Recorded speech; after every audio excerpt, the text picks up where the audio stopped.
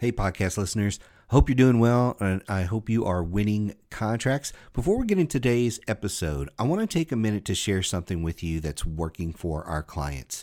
Our Federal Access knowledge base is helping companies win contracts every single day. I regularly get emails from members thanking us and saying things like, hey, I just won a $2 million contract. Many of you have seen a video that Chris Danback shot for us at GovCon. Chris won 2 contracts totaling $30 million.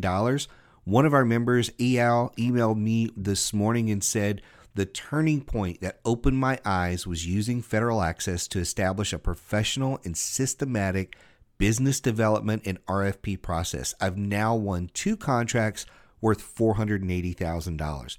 Federal Access is helping a lot of companies win. It can help you too. So here's the deal.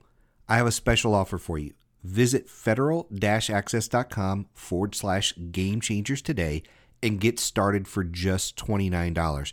You're going to get access to a digital copy of the government sales manual, over 70 strategy videos, more than 30 webinars, 300 documents and templates, and one of my favorite pieces is SME support. So when you run into any issue, any challenge at all, you can email me directly for help. So go check out the special offer today at federal-access.com/game changers. The link is in the description below the podcast. So go check that out today, federal-access.com/game changers, so you can get started for just $29 today. Now let's hop into this episode.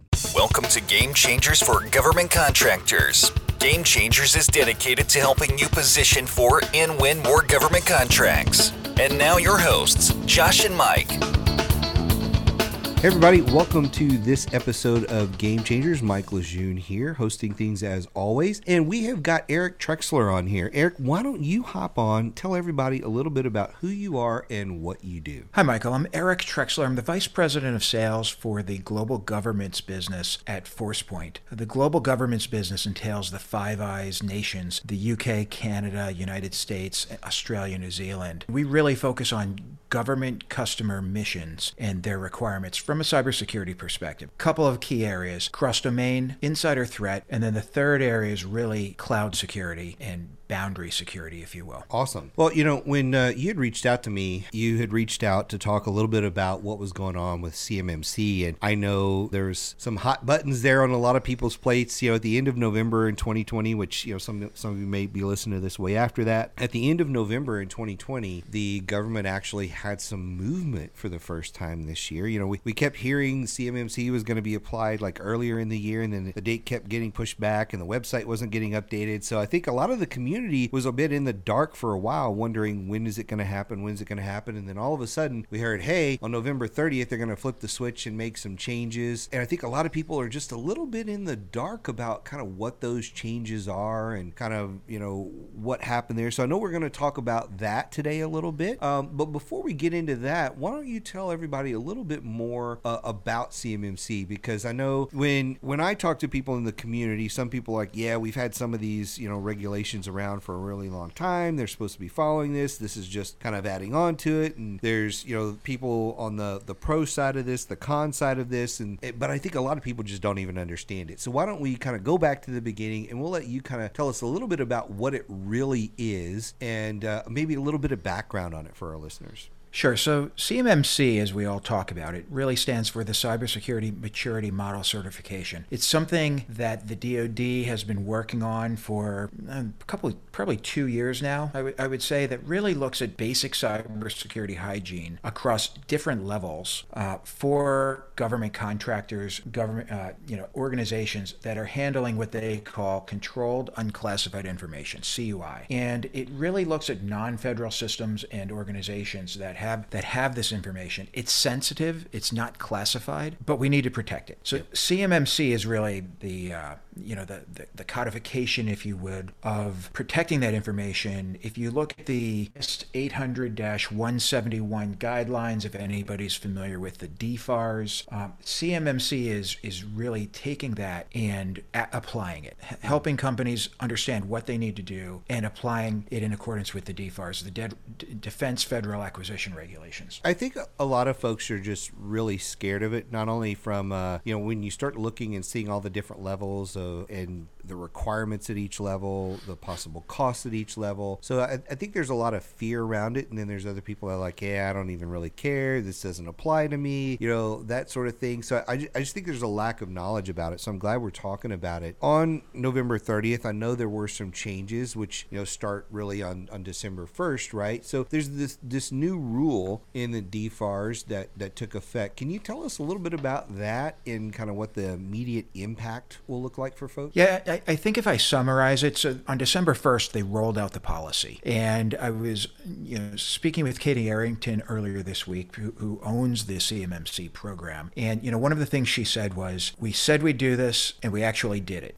Quite an accomplishment for a government organization. Yeah. I would say I had Katie on my podcast that I host every week back in February of 2020, and she's an amazing guest. She's full of energy. She's really passionate about protecting the DoD in the United States of America. And she said that they would roll out the first requirements by the end of Q3, September of 2020. So they're probably 2 months behind, which I think is amazing for a government program that's rolling out new policy. They had some challenges that slowed them down around the accreditation board and some of the third-party auditors. But really what happened on December 1st was they announced that this is now policy, and DoD contract officers, can actually put CMMC requirements into their contracts. What does that mean? That means if you're in a DoD contract and it's in there, you're going to have to attest through a third-party accreditor that you meet the requirements of the given levels of the CMMC program for protecting controlled and classified information. So that's the summary in a nutshell. So based on that, is it your understanding that because they can, they will? Or do you see this slowly rolling out with contracting officers? What is your thought? Don't quote me here, but I believe Katie said that they're going to roll out the first 10. The goal is it to be in all federal contracts within 5 years. The thought process in speaking with her is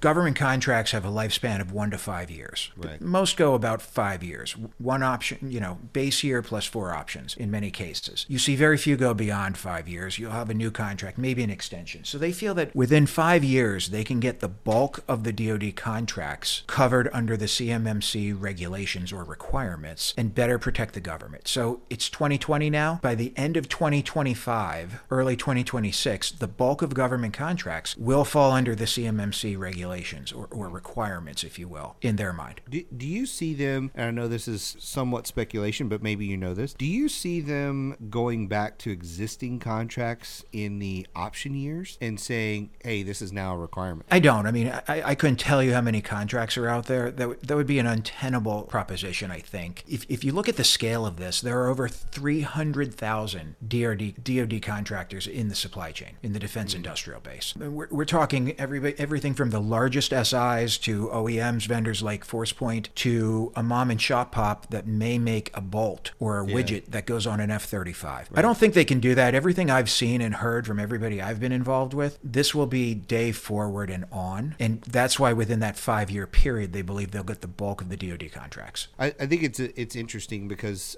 again, I think there's just so much speculation of what's going to happen, how it's going to happen, when it's going to happen. One of those is around how will these rules be applied to different categories of government contractors? I mean, there's differences there. Well, there are, and they have 5 levels, and it's really level 1, which is kind of basic cybersecurity hygiene. The descriptions, practices are performed at least in an ad hoc manner. And there's some requirements there, and I think there were 17 controls in level 1, and you get up to level 3, it's 130. And then level 5 is really, really advanced, where they have continuous improvement across the enterprise, a lot more controls. But, the bulk of the 300,000 contractors are going to fall into the level 1 range, it's expected. And level 2 is a stepping stone to get to level 3. So I think in the near term, we're going to see a lot of requirements around level 1. It's going to get the community engaged, starting through the process. there will be companies like ourselves where level 3 will be required. The estimation is there will be somewhere between 15 and 16,000 companies that will be level 3 certified. And then the rest will predominantly be level 1, a smaller subset in level 5. I think in FY21, I remember them saying probably 1,500 companies are expected to be CMMC certified in FY21. So that's between now and September 30th, 21. So they're going to roll it out. Yeah, and it's good that it's in place and moving forward, but I know there's a lot of people that are worried about like the cost and different things like that. What's your perspective on this? Is this a good thing that government's doing this? Pros, cons? What are your thoughts on this? So I think it's a really good thing. I spend a lot of time. I've spent a lot of time in the cybersecurity space, and as a nation, we have the least to gain and the most to lose. Right? We're the most advanced, most online, most connected nation in the world, and I spend a lot of time around nation-state activity. Every other nation out there is going after our intellectual property. They're looking at espionage. They're looking at sabotage. We have to do a better job in the supply chain, in the DIB, protecting our information. It's reported that depending on the stats you look at, the Council of Economic Advisors said we lost 57 billion to 109 billion in 2016 alone. Those numbers are nothing but higher in 2020, right? The world is losing an estimate of 1% of GDP, or about $600 billion a year, according to a study with the Center for Strategic and International Studies, due to cybercrime. Nation state, individual, you name it. It's a huge problem, and we have to do a better job. When level 1 is cybersecurity practices are performed, at least in an ad hoc manner, that shows you how bad the problem is right now. So cyber weapons, I'm talking nation states again, Michael, cyber weapons are the great leveler. You can have a lot of aircraft carriers, you can have B-1, B-2 bombers, but it's cost effective, it's so cheap and easy. The attribution is extremely difficult. You can look at a third-tier nation state and they can do some real damage very cost effectively. That's cyber.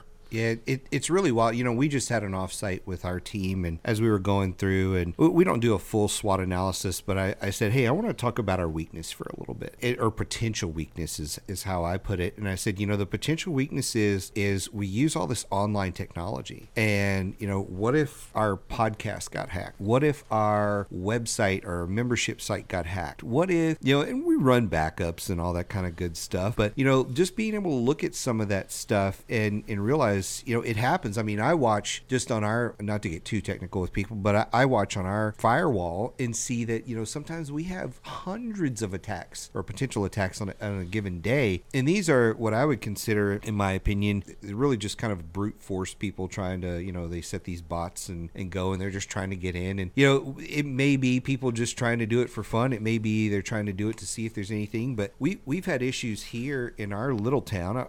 I live in a very small town in Illinois, where one of the hospitals got hacked. And again, I know that there's more to cybersecurity than just getting hacked, but on this level, I don't think the hospital really thought that there was any dangers in what got hacked. And what happened is somebody hacked them and found out a list of prior patients and started sending them bills and invoices, and the patients started paying. And it wound up, they were sending it from like it's whatever hospitalname.com. It was like with an S or something like that on it, and so it was a total fake domain. But I think they scammed somewhere in the neighborhood of almost $200,000 worth of patients, just sending them fake invoices because they hacked the system and then used that to, hey, we've got all these patients, let's send them invoices and see what happens.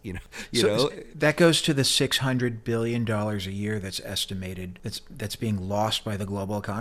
Right? 1% of GDP. In the example you gave, it wasn't likely to be a nation state, right? That was somebody who wanted to make money or a malicious intent. Yeah, and I think it was something overseas, but it was one of those things where they weren't trying to, crash the national grid or anything like that. They just wanted money. But what if they had wanted to do more damage or things like that? And I grew up in the military as a SIGINT analyst, and so I'm very familiar with what you can do with one or two little pieces of data that seem very innocent, and it seems like there isn't a big issue. So I think one of the things when I talk this with people is just making sure they understand the seriousness of the data that they're being entrusted with and how important it is to kind of go down these rabbit holes with this, in the beginning, because you just never know what data you have that somebody could be trying to get a hold of and what it could do. Well, and that's where the CMMC guidelines actually do publish. They get you to think about risk, and unlikely to help a hospital unless they're dealing with government contracts. Sure. But there's a lot of information out there that gets you to look at risk. In the government speak, they're going to have classification markers, things for like tax records, financials, engineering schematics, and you're going to list them differently. But they make you think about, what IP do I have and why is it important to an adversary? Right. So there's a benefit there. I think the government's going to go overboard. They've got this entire taxonomy that's going to be miserably difficult to follow, but there's a lot of information there, and it will make you think as a contractor, which I think is a good thing. Yeah, I definitely think it's a good thing. And, to the point about the hospitals earlier, government contractors don't really realize, it maybe some of you do that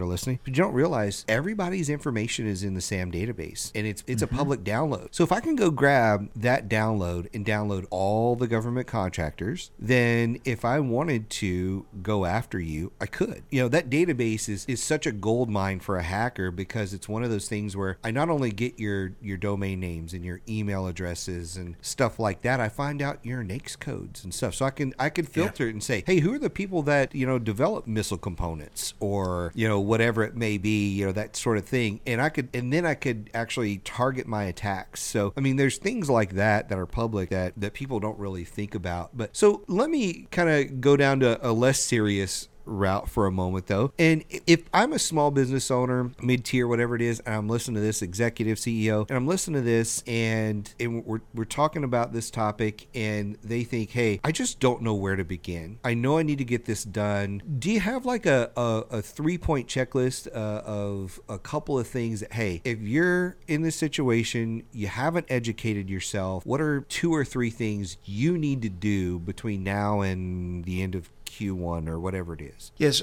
I'm going to make this really easy because, as I said, I'm a sales guy and I like it simple. I was an infantryman, so I like it simple. So the KISS principle, right? There's a new website that's up that I think is outstanding, put up by the government, the Office of Undersecretary of Defense for Acquisition and Sustainment. It's dodcui.mil.